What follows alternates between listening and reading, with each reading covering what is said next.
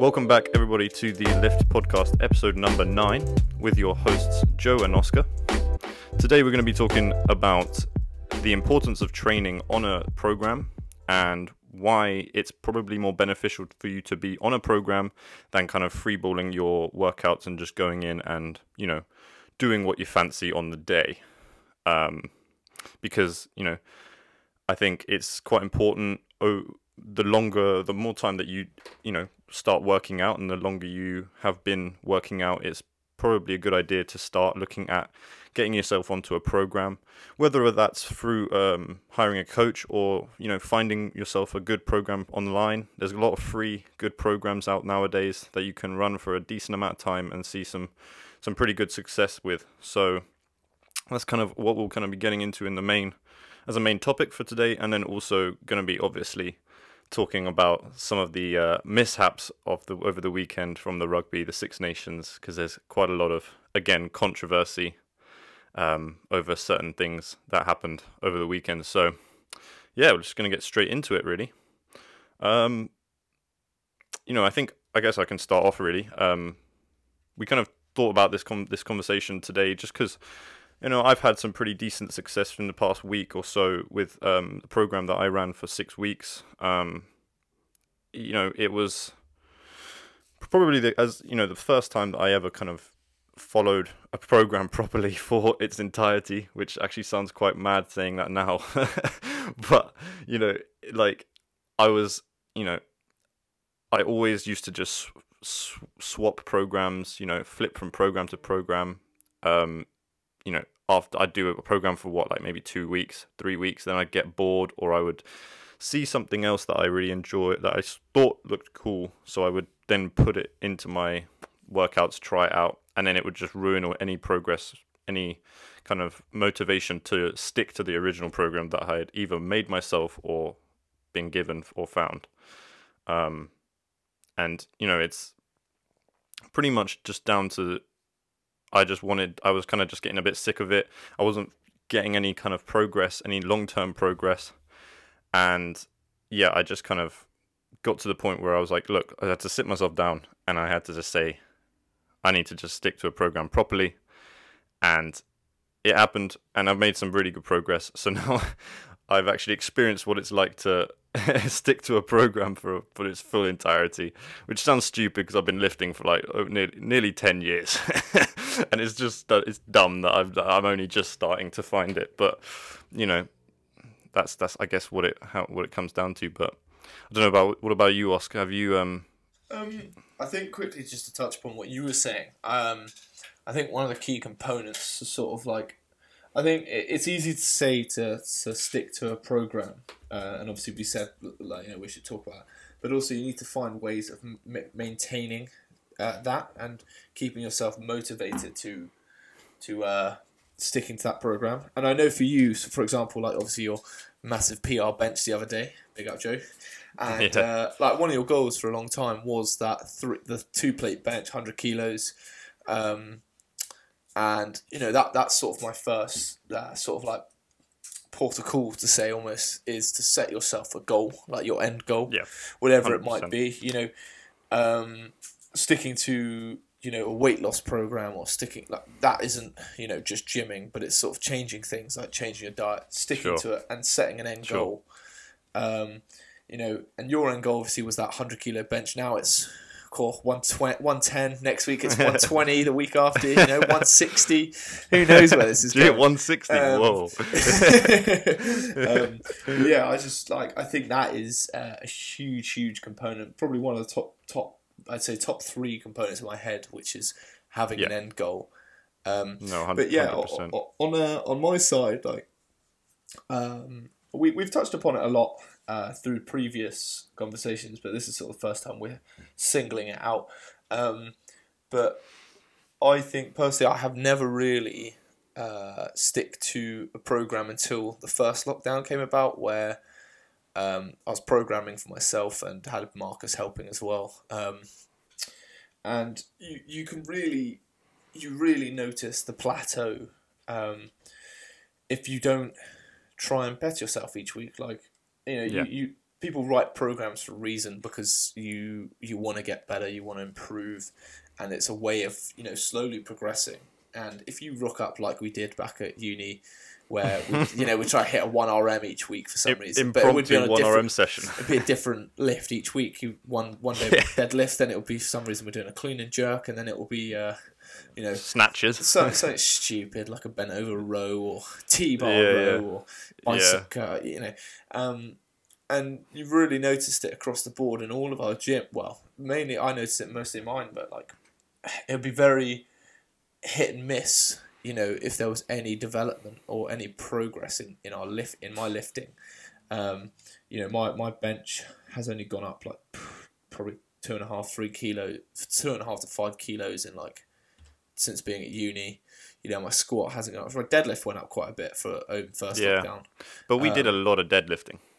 Yeah, I was thinking about this the other day. Pound for pound, my deadlift went way up. Yeah, but we used to deadlift a lot. Like we did a lot of pulling from the floor. Yeah. Whether that was the Olympic lifts, whether that was deadlifting, whether that was, you know, bent over rows. We just did a lot of pulling action. I think that obviously kind of contributed quite a lot to all that. Kind of. I mean, my deadlift blew up as well. I mean, I went from, what was it, like 140 to 180. Yeah. Well, I mean, that was just backing yourself, to be fair. Yeah, true. Stop being a pussy. But like, I've got obviously I've got a program written up by Marcus for me, for when obviously when I get back home and train, or when gyms start opening up again. And the key to it is you know, setting yourself goals. What are you trying to get from it? What are you doing to help maintain that sort of perseverance through it? Like you've got to stay motivated. Like, it becomes very difficult. It was one of those things, as they say, like you've got to love it, because if you don't see results, it becomes very demoralizing. And I think the reason we all love just rocking up to the gym without seeing results is because you're there with like 6-7 other mates, the social aspect, you're having a good laugh, you know. Yeah. But obviously, in this day and age, and at this current period of time, trying to find and keep that, like sticking to your program, and thinking to yourself, like, why am I doing this? Why am I training as hard as I am? Now is harder more than ever. And I think, obviously, you've trained and you're seeing massive progress. Like, what are you doing to keep yourself motivated to see, like, sticking to the program? You know. Yeah. What have you done? Yeah, it's a good point. It's a really, really good point, because I think, you know, it's very difficult to keep yourself motivated, especially when, you know, you've been on a program for maybe 4 weeks out of like a 12-week program or something, and you're just not seeing any real improvements. You might have been going up a few kilos in weight, but, you know, for me, a good program, you'll see the real results at the end. You know, all of the stuff in all of the stuff between week 1 and, for example, week 8, or week 1 between week 12, week 1, week 6, however long your program is. You know, all of that stuff in between is really there to. It's building up a tolerance. It's building up your kind of, you know, it's preparing you for that final week where you're really going to be pushing those numbers, you know, that you want to hit. And how I did it was, you know, the way I programmed it was, the final week of my program is where I set my previous 5 rep max, because obviously, if you didn't know, I did a 5x5 program. You know, if you actually want to hear a little bit more detail on it, I did it on my YouTube channel, JM Strength. It's on there. I did a kind of program review. Quick plug, but it's a good video because I go into a bit more detail, but I won't go into detail here. But yeah, 5x5 program. So I basically set my previous 5 rep max on all of my kind of main lifts, so the bench, the squat, the deadlift, and the overhead press. And then I basically just worked back from week 6, and all I did was took away 5 kilos each week. So I started out some weeks, and then each week I was just adding 5 kilos. And it seems way too simple, but it is honestly, for me personally, worked so well, because I think one of the big problems for the motivation is obviously that, as you said, you don't really see results straight away. But what I think people need to start getting into the mindset of is kind of taking some small goals each week, And then you have, so I think it's a really good idea when you're goal setting to have that big end goal, and that's the main goal that you're trying to work towards. But then to stay motivated, having these kind of almost session by session goals, right? You know, whether it's, you can have goals where it's getting in, like looking at, if you film yourself, which I say to everyone who I've talked about programming or coaching, whatever, always film your lifts, because it's such a good way of self-analysis is key for making progress. And again, from that, you can make goals in technique, right? So you can improve, technical improvements can be a goal each session, and again, if you're programming properly and you're periodizing and you are utilizing progressive overload properly over the weeks, having that little goal is you see the next week's weight and you're like, okay, shit, I'm going to hit that weight. You may have never hit that weight before, depending on how quickly your strength increases. You may have never hit 135 kilos on the squat for 5 reps. But you look at it and you're like, I'm going to do that. Because that's what happened to me, right?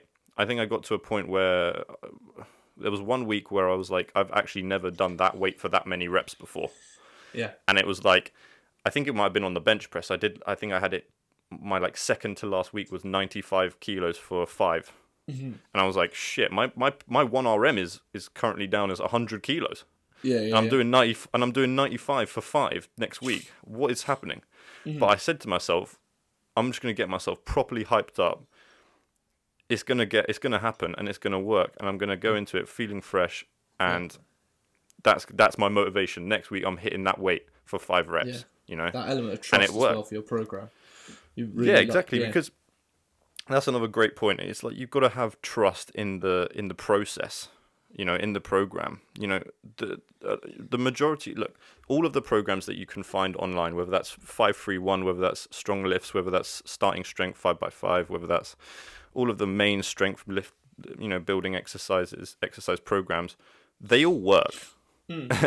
They've been created for a reason. They're being mass used, but for a reason. They all work, but it's just what you put into it.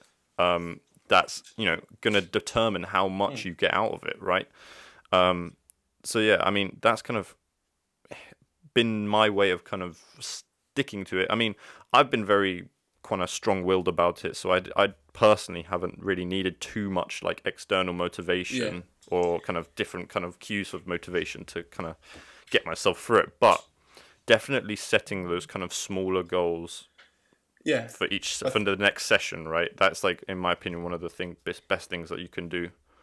I think you touched upon it. Like 3 of my three big points is you were saying like keeping track of it almost. This like 5 kilos each week. It's crazy how over a 6 to 12 week program you'll see such a change in strength, in endurance. It doesn't necessarily mean just strength. Like if we're talking about program, it doesn't mean strength. Like you're not. I could talk about like cardiovascular endurance, or we could talk about rep ranges. You could suddenly do 81 kilos for 10 reps instead of 9 reps or 8 reps. So there's so many ways of doing it. And one thing I really like about what you're saying, Joe, is how you set goals for each workout. And I was going to ask you actually, like after you've accomplished that goal, do you, like for example, your 110 bench and your 2,000 kilo squat that came out. Well, it looked like the size of those plates, Christ. Yeah, the big old CrossFit plates, loving them. My car's got smaller wheels, Jesus. I know. I didn't realise those extra 20s, they just, when they arrived at the house, I was like thinking, bloody hell. Yeah. They were thick as hell. But yeah, like, did you sort of like reward yourself afterwards, or was it like, a big sort of like, what did you do afterwards? Was it just a big cheer with you and the old man? Mate, it was. Do you know what? It was so funny because it actually just surprised me. Like I actually surprised myself of how much weight I could shift. It sounds really like fucking up myself or whatever, but like it actually genuinely, I went in there thinking that I would maybe hit like 105, like maybe 105. Like actually. And then when I put 105 up and it looked like a speed rep, I was like, what is happening? And then it was go on, sorry. Was it 160 for the squat, wasn't it? No, Yeah, God no. It was a 145. 145. Yeah, but Yeah, it but looked I quick think I've though. got I This is think the I thing. You've think got yeah I've more in the got tank. I've Yeah. got 150 in there, 100%. Oh, easy, Um, easy. yeah, but it was because we're training at home. I didn't want to push it too much because like if I have to Yeah. bail it out, like it will destroy my floor. Yeah, yeah, fair enough. So it was a bit even though I had my dad behind me, he said he probably wouldn't have been able to help me if The I'd size, the failed at size, lift. the size of Juan, mate. He would have just bicep curled it back up. Yeah, God, he's gonna hear that and get absolutely gassed. By the way. I think. But no, it did surprise me, and especially the squat because originally, like, I went into that. My goal for that session was just to go and hit a bench press PR. Right, I was determined to hit some new numbers there. But I finished the benching, and then I started to do some squats because I just wanted to do some squats to kind of balance it out and not just hit my chest and or whatnot, not just hit the upper body a little bit, but. Mhm. I started squatting and I was like, damn, this is feeling good as well. Yeah, and the then new and then I was lifters, mate. like, They're nice. yeah, they are very, very nice. But yeah, I was just feeling good. I mean, as I said, I put on Instagram, my main message across there was just like I had to just take advantage of that good day, right? I just Yeah. felt like so good. It was almost like that entire 6 weeks of eating what I was eating, all the like decent sleep I was getting, and all of that kind of stuff was just like it just had all like accumulated into that one day, and I was just feeling like 110%, and I just had to Mhm. go for it. And yeah, I think it obviously paid off. So I have a question on that. Like you were saying, obviously the program you felt unreal as you were like, let's take advantage of this. So on the contrary to that, like during program, let's just say you're on your penultimate week, your Mm, body's feeling the aches and pains of your 6-7 week program now. yeah. Would you say, from your viewpoint, like is that a good time to sort of take your foot off the pedal a little bit, even though your program says you got to go 95% or 90% this today? You know, Yeah, I think I've the one thing I would say there is like I'm a firm believer, and I will say this to anyone I'm coaching or as well. I'm a firm believer of like listening to your body. Really listen to how your body is feeling on the day. Yes, your program may say this is what you need to hit, but at the end of the day, your body is the best kind of you know indicator of how something is going to go, right? Mhm. So I'm there are times there are obviously times where you should kind of almost push through these kind of aches and pains. I know it sounds a bit weird, but there are times where you shouldn't listen to your body. But in a situation like that, where you're going to be obviously lifting, you know, the final weeks of a program will obviously be like the heaviest loads, the greatest amount of volume, whatever your kind of program's entailing. And in that situation, definitely I would give yourself maybe a couple days extra, and then you can just finish the program off maybe the next week. Because I think What about if on the other end of the spectrum, let's just say penultimate week, I'm feeling amazing, body feels great, I'm feeling strong. Would you say, like, let's go for it, let's hit those PRs now, or would you trust the system and just give it a little bit and then do it the following week when it says? well, yeah, I mean, in that situation, I would say wait, and that's basically because you know, yes, your body feels good, but I think that's if you're programming correctly, your body should feel good. Towards the end of a cycle of a program and a block of training, your body should feel primed and ready to attempt these new PRs and things like that. Because essentially, you know, for a bog standard strength building program or a bog standard hypertrophic program, that's kind of what the end goal is. Is to be able to hit those numbers. And so a good program will prime your body into that state where in those last couple weeks you're feeling fucking amazing and you're ready to hit those new numbers. But again, yeah, I would say, if you have programmed to the point, in a similar fashion to how I did it, where you've set your almost your previous, rep maxes at that like final week, leave it till then, trust the system. I think it's very difficult to when you're really feeling that day and you're like, I'm gonna do something sick here today, it's really difficult to kind of bite your tongue in that sense and wait. But I think you get so much more benefit from doing that than anything else. So it is that, like, you gotta trust the system. The people that wrote it kind of know what they're doing. You, Marcus, Rob, all these people, you know what you're doing. You've got degrees in it. You've studied it for years. It's kind of like your goals. It's your plan in life to be able to write decent programs, obviously, for all types of athletes. So and as you say, like some of these top programs that are out and about, that are reviewed by thousands. There's a reason why they work, and there's a reason they're reviewed by so many people. So you just trust it. And I'm actually really glad you said that point about if you're feeling like really bad, just push it back a bit. Obviously, you've got to work around how your body feels as well. You can't expect 110% all day every day. So you should be realistic with that kind of thing. And I think that's a key point to programming and fitting programs, especially at this point, is being realistic with the whole thing. Like, you weren't expecting, as you say, you weren't expecting to have the bench.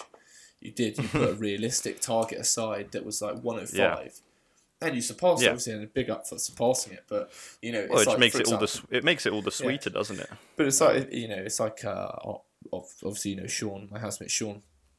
He's not going to get up and run a marathon. He's taking it step by step. He's done a 3K, he's done a 5K tonight. Just like me, I don't expect to get up and do a marathon or a half marathon. Yeah, I probably could, but I'd rather not. You'd probably be in severe pain afterwards. Oh yeah, the chafing, the calf pain, Christ. But it is being realistic. Get up, trust the program, push yourself through it. And if you don't feel okay, do it the next day. Yeah, I mean, honestly, like it really shouldn't. I think a lot of people, especially when they're being programmed by someone else, like if they've employed a coach, they're gonna have that almost that sense of guilt if they miss a day, right? And it really just shouldn't be like that. If I, for example, got one of my athletes or one of my clients or whoever message me saying, I'm really not feeling it today, my body's aching, I'm in a lot of pain, all this jazz, and then they say, I just need probably maybe 1 or 2 days, I'll be like, absolutely fine. Like a good, again, I would probably say as well, a good program should be malleable in that way. It should be able to allow an athlete to maybe even take those couple days off to recuperate, and if I was then going to be programming for that athlete again for a next cycle or a next block of training, I would keep that in mind, because I would then maybe program in maybe a deload week halfway through, like midway through the program, just to allow them to kind of recuperate their body, because if they've experienced it in that first round going around with no deload, they might definitely benefit from something along those lines, or at least a small taper before the kind of final couple of weeks where they're really going to be pushing those numbers. So yeah, that's kind of how I would approach that kind of thing. Yeah. But I think the other thing we were going to talk about going into with programming is how, obviously, we've kind of been talking about programming generally up until now. But then there's obviously talking about programming for athletes, because then that just gets into a way more in-depth conversation. But again, there are some kind of key things that I think are important really when programming for an athlete. Firstly, I'd probably say that exercise selection is really, really important. You've got to really understand the sport that you're programming for, and understand what kind of movements in the gym are going to, assist in improving their sport performance. Because, at the end of the day, these athletes are not being paid to be good in the gym. They're being paid to be good at the sport. So, there needs to be a massive emphasis on, giving the athlete the ability, or providing the athlete the ability to improve certain, key aspects of performance, which will then, in turn allow them to maximize their performance overall when they're performing at their sport, right? And I think one of the best ways to do that is through, everyone knows about the kind of standard periodization, where you kind of you attack certain aspects of fitness, aspects of training, in certain blocks of training. And I think one of the biggest things that we've experienced, I think, both me and you at the university with the rugby program, is the importance of tapers, but prior to more notable or important fixtures, right? So, for example, in our training program at the university, whenever we had like a massive game, I can't remember who would have been one of our big games. Sussex, Surrey, or Kings. Maybe like no, not Kings. Gloucestershire. Gloucestershire were a big game. Yeah, because I remember it was basically a taper is basically it's similar to a deload. It's like the week prior or this couple sessions prior to a big fixture, you kind of just drop the intensity, not the intensity, but you drop the volume down. You just kind of basically just allows the athletes to basically remain as fresh as possible for their actual performance day. Which for us was always on a Wednesday. So usually the Friday and the Monday before would be a slightly altered session to kind of accommodate for and allow that only on the games that we kind of targeted, I guess, as the must-wins or really important for that season, right? And I think that's one of the biggest things for, when you're coaching an athlete specifically, because, again, the main focus should be on allowing them to maximize the performance during their sport. On that intensity side, Marcus was talking to me about the importance of a deload being 14 days. Anything over that becomes it impacts your overall training, or it negatively impacts you. And basically, we're saying that you shouldn't drop the intensity. That's it. Yeah. I thought that was very, very interesting. And as you sort of corrected yourself when you were saying the training sessions. I always get it mixed up. Yeah. I'm talking. Agreed. I was literally there. I was there, and I was just like, wait, which one is it now? Yeah. That is the main thing. Yeah. Maintain intensity. Sorry, I did it again. which is baffling to me. Like, if you bench 100 for 5. You still bench 100, but you do it for 2. That doesn't make sense. Yeah. Like, you'd think. I think it's very difficult to kind of explain kind of get your head around initially, but then also just explain within like the time frame. It would probably take me a long time to explain like the ins and outs of it. But I guess the main important like point is to never really drop intensity, but you're going to just drop the volume down, or any other kind of the training modalities. That would be what you'd alter, but never change intensity. Because I think it's just kind of the whole premise behind it is just being able to maintain that kind of level of exertion and kind of, I don't even know what the word is really that I'm trying to say. But just like, because if you then drop intensity, you could almost lose it in that sense over time. And because generally in a program, over time, over a training block, you kind of just want to see like a general increase in progression, right? Whereas if you're going to be tapering and also drop intensity, and all of the other modalities are also dropping, then you're going to get all these spikes. And I think that would be an issue, because I think it could lead to all sorts of complications like increased injury risk and all that kind of thing. So I guess I've always just known I'd need to do a little bit more digging into it myself, to be fair, because it's quite an in-depth topic, but a very important topic when dealing with athletes. But yeah, the main point really about it is never to drop intensity, but yeah, drop down the volume slightly, just to allow those athletes to, be ready and fresh enough for when they're actually going to be performing, which is what matters most when you're dealing with athletes. There was something else that I was going to say, which was we touched upon it in the podcast with Marcus, and as an S&C coach, like the question is why. I think that's a key component to both parts of programming and program itself. Is obviously you need to understand, you yourself, Joe, will need to understand why you're making, like me, do this, that, and the other. But as an athlete and as an individual, just an average Joe, you need to understand why you're doing your program. Like, what is the reason you're doing all of this? I use my sister, for example. She wants to lose weight. She's doing all the Joe Wicks stuff, and hopefully Joe Wicks listens in. And shut up, man. Yeah. And there's a reason why, and that I think is also a key component as to why people lose a lot of motivation. Is what's the end goal? Why are you training as hard as you are? Why are you doing this? Why are you doing that? Yeah. So I think that's another aspect to look into your training methods of training. Is what's the reason you're doing this?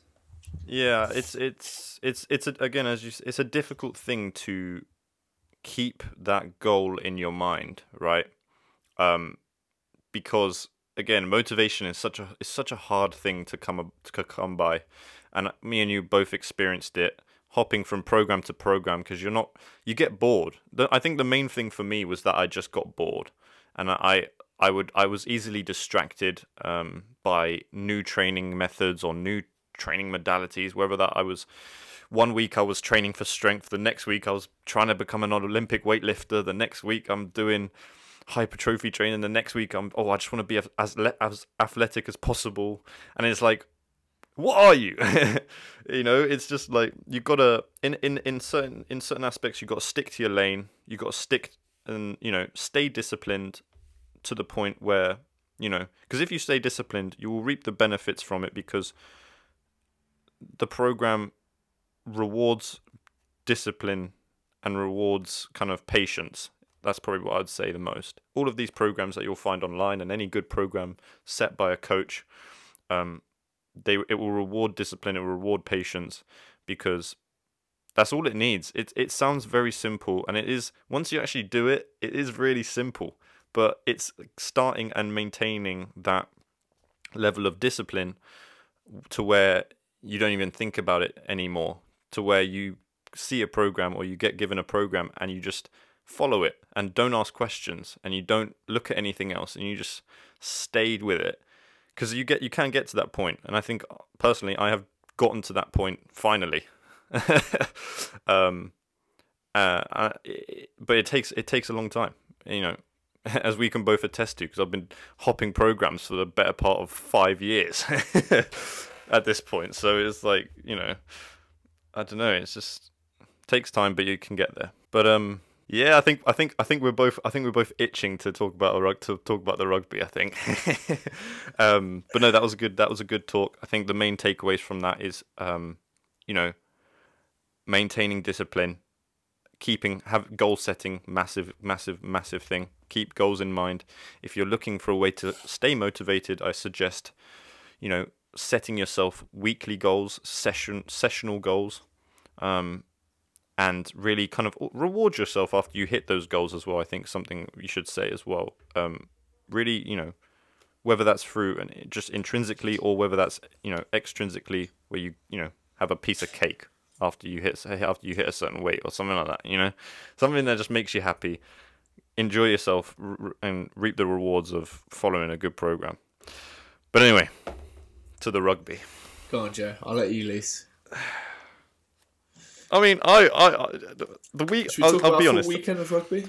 I will be honest. I will be honest. I have never been as a fan of English rugby so triggered in my life from ever watching any other games of rugby. I mean, this was partly down to how undisciplined England were. Yeah. Because that's the first thing I'd say. Before we say any more about the refs, about anything, about Wales, whatever, England were pretty pants. At no point, in my opinion, the attacking prowess shown by the England team, fantastic. However, couldn't complete. Yeah. Fuck me, Daly. Can't pass.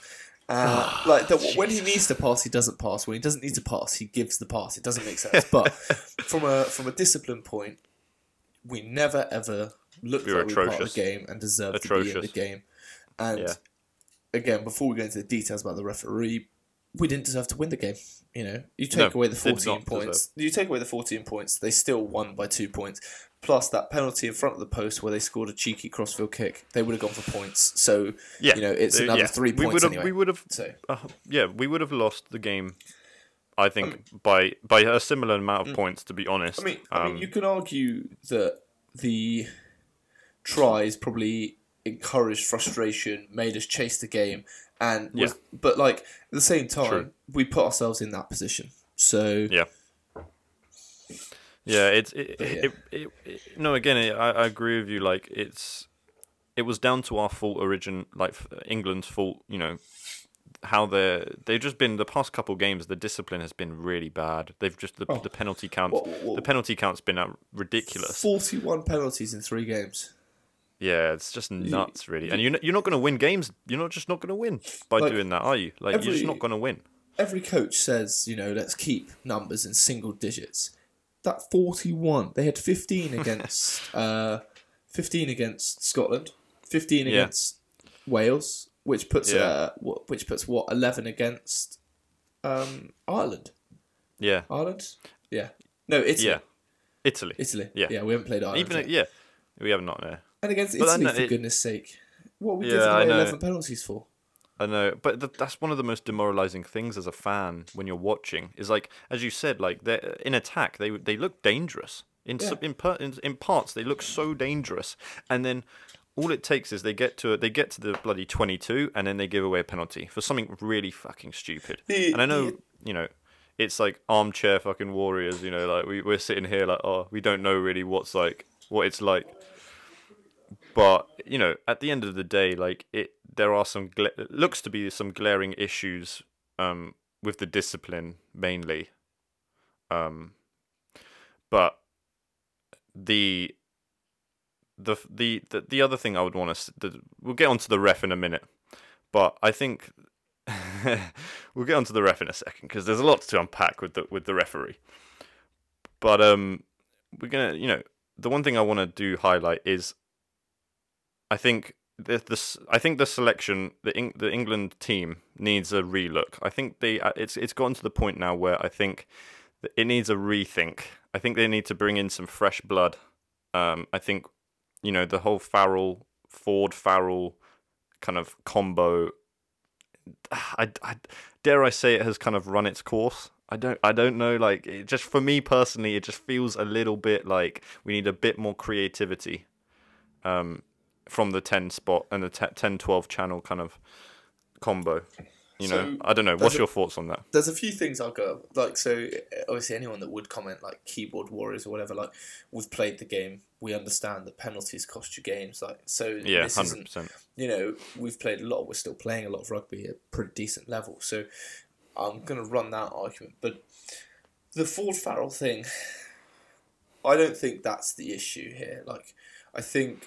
I don't think it's an issue. Yeah, as social media is saying, we're not just saying, Yeah, we're not playing our informed players. There is a vast selection of back row. We've been missing Underhill. Huge miss. That big time. Bloke's a workhorse. But players are past their primes, and I know you're a Sarries fan, Joe, but you can't. How are you playing boys that the last time they played with the autumn international? It's these guys are now League Two Championship. And it's unbelievable to think that the Lions team is going to have Championship players in its roster. What the fuck? In that sense, it's not really we're not really a Championship team in that sense. But we just got done for some bad business. Yeah, we did lose to Ealing. However, moving swiftly on from that. No. So you are a Championship side, and you can't even argue with the players you've got. No, of course not. Players I will agree. I will agree. I think. So I'll give an example. Billy Vunipola should not be starting at 8 anymore. No, personally. He even admitted himself that he's recognised that he's not been playing well in this Six Nations. But yeah, he's different. He's kind of lost that kind of that kind of tenacity that he used to have, where he would just run into people, bulldozer people over. He's kind of lost that. He almost looks like sometimes he almost decelerates going into contact and things like that. And that's just not any like sort of characteristic he used to kind of like have back in the day I'd call his prime. Obviously you got Simmons, who's like the on social media, everyone's just like, why is he not in the squad? Yeah. I mean, fair enough. I mean, he should be in the squad. I don't know why he's not there. I feel like I think there might be a little bit of a conspiracy behind it. I think it's getting to a point now where obviously he's frustrated, but I just think what's coming with the frustration isn't looking good. Like, whereas with, for example, Dombrandt is playing unbelievable rugby at the moment. He's class, and he's keeping it like humble, and like he's scoring tries, he's celebrating, he's getting back, and he's scoring. Whereas Sam Simmons, not doubting him, unbelievable player, but when you're walking up to a camera going like this, like it screams like I'm not going to select you. He's not really. Yeah, go on. Like if you're walking up to a camera, like to basically trying to show evidence to Eddie Jones that you're better than everyone else, like why would he ever pick you? If you're in an interview and you're like, and they go, "What do you think about not being selected?" Whereas when Alex Good had that interview about not being selected, and he was very decent about it, and he was just like, I wasn't the right fit, and spoke to Eddie, and it just didn't work. And then obviously he came out and had a little bit of a rant, but was still very like decent about it. Yeah, in a more informal setting though. Yeah, I can't really see Sam Simmons in a formal setting going, oh, okay, why aren't you selected? And he was like, well, poor decisions. Like, I don't think it's good. I don't think it would be too good for the sport. As much as an amazing player. So yeah, no, 100%. I think it's just he's probably been a little bit unprofessional in how he's kind of responded. And I think obviously Eddie will obviously have seen that and fucking probably would have put him far in the back of his mind even now. Lower Unfortunately, list, like, a lot of you're always told if you don't get picked, prove yourself. Obviously, how can he prove himself anymore? But you just got to stay grounded and keep going at it. Yeah, you just got to be humble about it. Marcus Smith's doing it. Simmons brothers doing it. The thing that I'm like happy about is that we've got our like next like 10 years basically sorted in terms of like those like new fresh players. Oscar right? Wait. Knew you were gonna throw your name in there. I just waiting for that phone call. I don't know why it hasn't come yet. Got the wrong number, mate. No, but I think we've got the next like 10 years sorted, which is great. However, 100%. Right now, when we're trying to compete for Six Nations, when we're trying to compete for World Cup, there is obviously just some glaring issues, and I think there are players in there past their prime. Billy being one of them. Personally, I think Billy has been out of sorts. Daly, I've never really enjoyed Daly at the 15 spot. The thing is, like, I don't think Daly's a great player. I just think we should take him off. It's one of those things. Take him off the international scene for a little bit, let him get back up to speed, and he'll be great. But you also break like Max Mains in, put Watson back at fullback, get Jack Noel back in, or something like that. It's crazy. Jack Noel is an incredible player. In the backs, we just don't. We need a Tuolangi back, and they tried Ollie Lawrence and they dropped him straight away. The poor bloke had zero touches. He got one touch on the ball in that entire game. What do you expect? It's like how is he meant to? Like I was quite like I want to take back what I had said previously about him, because I think I was quite quick to jump on like the bandwagon to say, oh, he's not really done much. He's a bit useless, whatever. After I saw like his actual stats from that game, where he got literally one touch on the ball, and I think he made like 2 meters, because it was obviously he got the ball, got instantly tackled or something. I mean, in that entire game, our backs didn't get any ball. I think both wingers had maybe like 1 or 2 touches on it max. I think the back three total was like 4. Yeah, it was ridiculous. But like, I just I disagreed with that decision to drop him so quickly. It's like, how is he meant to like? How is he meant to prove himself after getting dropped just because he didn't get any ball? I think with with Ollie Lawrence, like you'd need a 10 like forward. Fowler's a great player, a feeder, but is very one dimensional. He's very Eddie Jones-esque. You stick to a game plan, and then if the game plan A doesn't work, go to B, go to C, go to D. Whereas forward is very much like off the cuff. If he realizes midway part through plan A that it's not going to work, and goes straight to like D instead of B, C, D, E. So other players, Atoje just had a bad game. Excellent player. Discipline hasn't been there, but just had a bad game. He's quality though. He's the one. He's one of the guys I always kind of back his corner. He is class. Get Joe Launchbury back in. Cool. Yeah, he's just a workhorse. Quite good though. Johnny Hill, sorry. Johnny, yeah. I mean, look, they've got. I think there is a Ted Hill somewhere. I'm pretty sure. I'll have a look. But what I'd say, like, the team is good, but I think there's definitely room for some fresh blood to kind of start being filtered in and out, right? And I think that it's again, I'd actually want to say what's his name? Robson. When he came on, the pace of the game instantly got improved. Well, he's been unbelievable for Wasps. Oh my God! When he came on, I mean, obviously Ben Young scored, but again, that was probably the first time Ben Young's has done anything of note for the past like fucking couple years. I'm sorry, like I'm not a fan of how he plays. Personally, I think he actually closes down a lot of space in the back line when he like kind of does those little pick and runs before he passes. I don't think it actually draws any of the defenders in any way. He's very predictable nowadays. He's played 103 games or whatever. Yeah, and it's like Robson came on and was just throwing absolute darts, and it just increased that pace of play. And once he came on, like we almost kind of, there was almost like a little bit of a resurgence from it, and it was nice to see. But yeah, I think we should talk about the referee. The referee, wow. I mean, look, the first thing I'd say, the second decision, and everyone knows, whoever's listening to this will know what we're talking about, so there's no need to explain. The second call, that was, whether it was a knock-on or not, I've seen it been called, and I've seen it been allowed. I've seen both situations so many times. So for that one, I'm very neutral. I'm not really going to be like blaming the referee for any kind of sort of decision. I've seen what Nigel Owens has wrote about it, saying that it was actually a knock-on because it hit his hand, and then because it's hit his hand, it then deems it out of control, and then it goes and hits his leg. Yeah, but I've seen it go either way many times. So for that one, I'm not really too fussed about.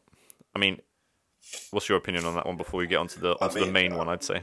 I mean, you can't single-handedly blame the ref. Like, there's a TMO that are looking at 3-4 screens at 5-6 angles. They've got a lot of viewpoints. So to say that it's just his fault is ridiculous. But for the TMO as well to say that it wasn't a knock-on, I understand it's hit his foot. But, he's taken the ball from behind him because he's overrun it, pulled it in. Yeah. So the ball has now travelled forward from the catching position and put it on his foot, but without control. So it's a knock-on. If I went like this and tapped it, the ball has gone forward and I catch it from it, it's not a knock-on. But yeah. So, the concept of it is the same. Like, even so, it's silly to say it wasn't a knock-on. But no, yeah. I mean, I time, definitely think it was a knock-on. It's just been like, I've just seen it so many times nowadays where as you say, it's gone either way. At the same time, it's one of those ones that's flip of a coin. Not even. It's more likely to be a knock-on, but there is a small percentage that it is going to be allowed. So, but God, if we're going to get on about the the kick, the second try. Yeah. I'm just gonna. Go on. I mean, you start, because as we said, it's stupid of us to get into that position. Like, why have we given away penalty after penalty after penalty right in front of the posts? No need for it. But to say to Farrell, time is off, go talk to your team. Well, go talk to your team, time is off. And then just tell Dan Biggar. I don't care that Andy Good put up a post saying Johnny May was on his wing. Where was Watson? Like, I don't fucking care. that pissed me off when he said that. We're talking about. It's like, what are you on about? Like, Johnny, yeah. Just shut up, Andy Good. But God, yeah. Go talk to your team. Okay, he brings his team into a huddle. Oh, Dan Biggar, can you tell me when time's on? Oh, time's on now. Play.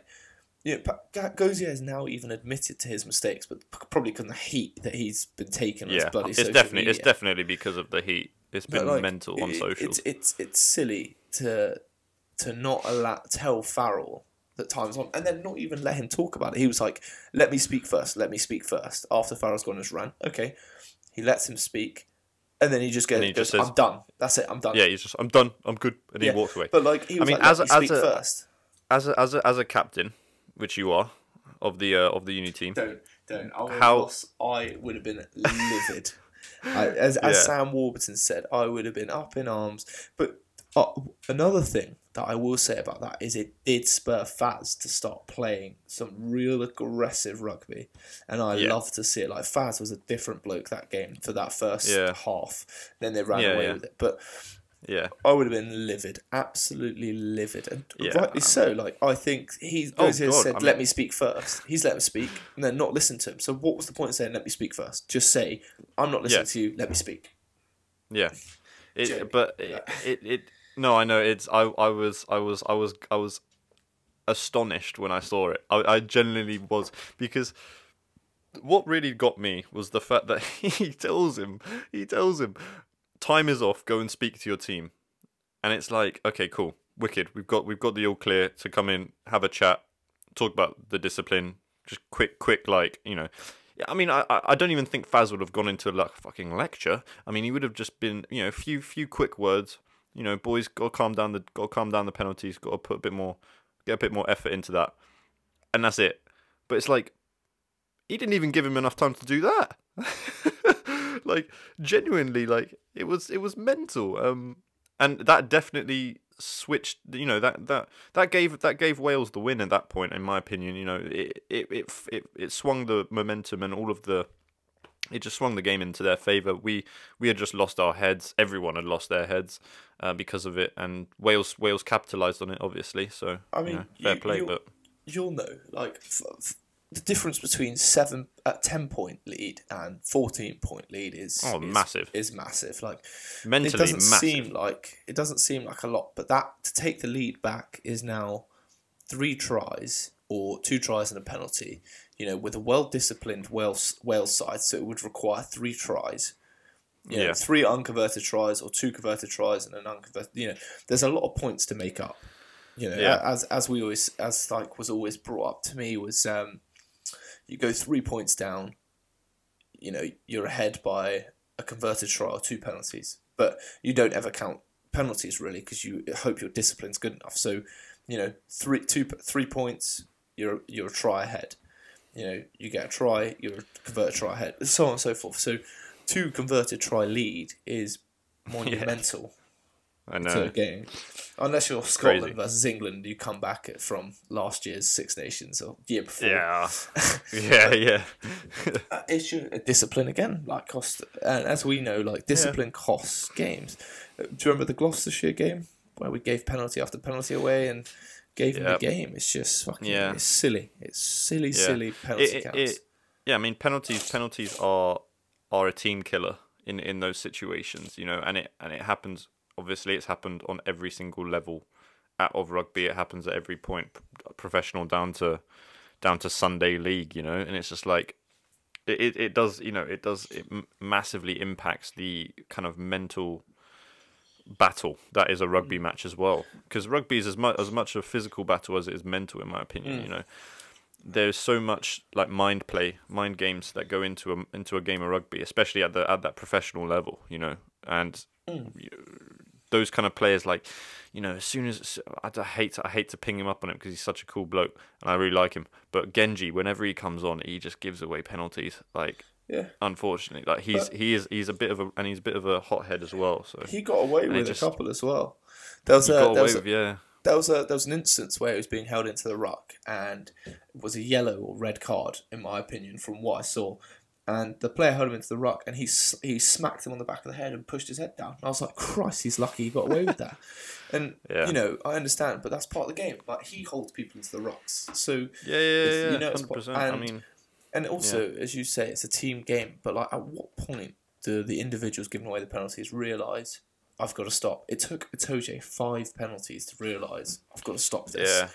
Yeah. He should have been carded and for the same infringement over and over. And there's an individual responsibility of the game. At what point do players have to realise, I need to stop doing this because it's going to cost everything. It's no longer the team at that point. It's you're letting the team down. Yeah, I guess, and I mean that we just kind of saw that firsthand in that game. Really, it was just kind of certain individuals kind of just giving away penalties after penalties, and it kind of just all spiraled out of control. And before we knew it, Wales had like 2 or 3 tries on us. And it was. The ref obviously didn't help, but as we said at the beginning, we can't just blame the ref. Obviously, the ref had those 2 decisions that he made were bad decisions, and he's obviously now admitted to it and kind of apologized or whatever. But it's done now; he can't do anything about it. And you can analyze that as much as you want, but at the end of the day, like. England put themselves in that position to fail. Really, they put themselves in a position to fail, and they did. And unfortunately, they've just got to learn from it and move on, and try and finish out the 6. Yeah, just try and finish out the 6 Nations on a W. I think that'd be just the best thing for them to do. I was, obviously. One thing I will say is, at least he was. Gauzet was relatively consistent with the breakdown work. He was flagging both England and Wales for the same things over and over. But that's also another topic, maybe for a different day, about the rolling at a ruck. We could probably talk about. I could go on for hours about this. So when you get like trapped in there and you can't move. Yeah, and, it just because I mean, where do you draw the line? Because I saw like obviously. I think it was Farrell was on the other side by any chance? He was on he was on the other side. Like it was a fair penalty. See, I meant like there was a penalty where one of the Wales players and England players, both people got pinged for being on the wrong side, but they were nowhere near the ball. And it's like you're not rolling for the ruck, and you're like, where do we draw the line? Cool. They haven't slowed the play down. They're on the other side of the ruck. Other side of the ball, the ball's on the left, the body's on the right. They're not slowing anything down. They're not getting up. They're not ruining the game. I saw a post on Twitter that made me laugh. It was like Gauzier's trying so hard to keep the pace up on the game, like trying to stop people slowing the ball down, that he's slowing the ball down himself. Yeah, and it's so valid. He was trying to keep the pace of the game up in the ruck, that he was slowing the game down. Yeah, I know. But then again, it was just like, that could all be avoided if people just kind of just don't get on the fucking position in the first place, Yeah, tackle properly. Yeah. Stop tackling chests, tackling the legs and get out. Exactly. So. Well, I think we can leave it there, mate. I think that was good. Good discussion. I think I've vented enough. I got that off my chest about the rugby. Move on to next week. Hopefully England can finish the kind of see off the 6 Nations with a W. It is the last week next week, right? I am right. I am saying that is correct. 2 more. Okay, 2 more W's. That'd be nice.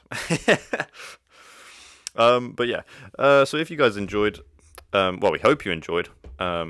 Be sure to follow us both on the socials. Always in the descriptions. On the pod, as always. And we will catch you in the next episode. See you later.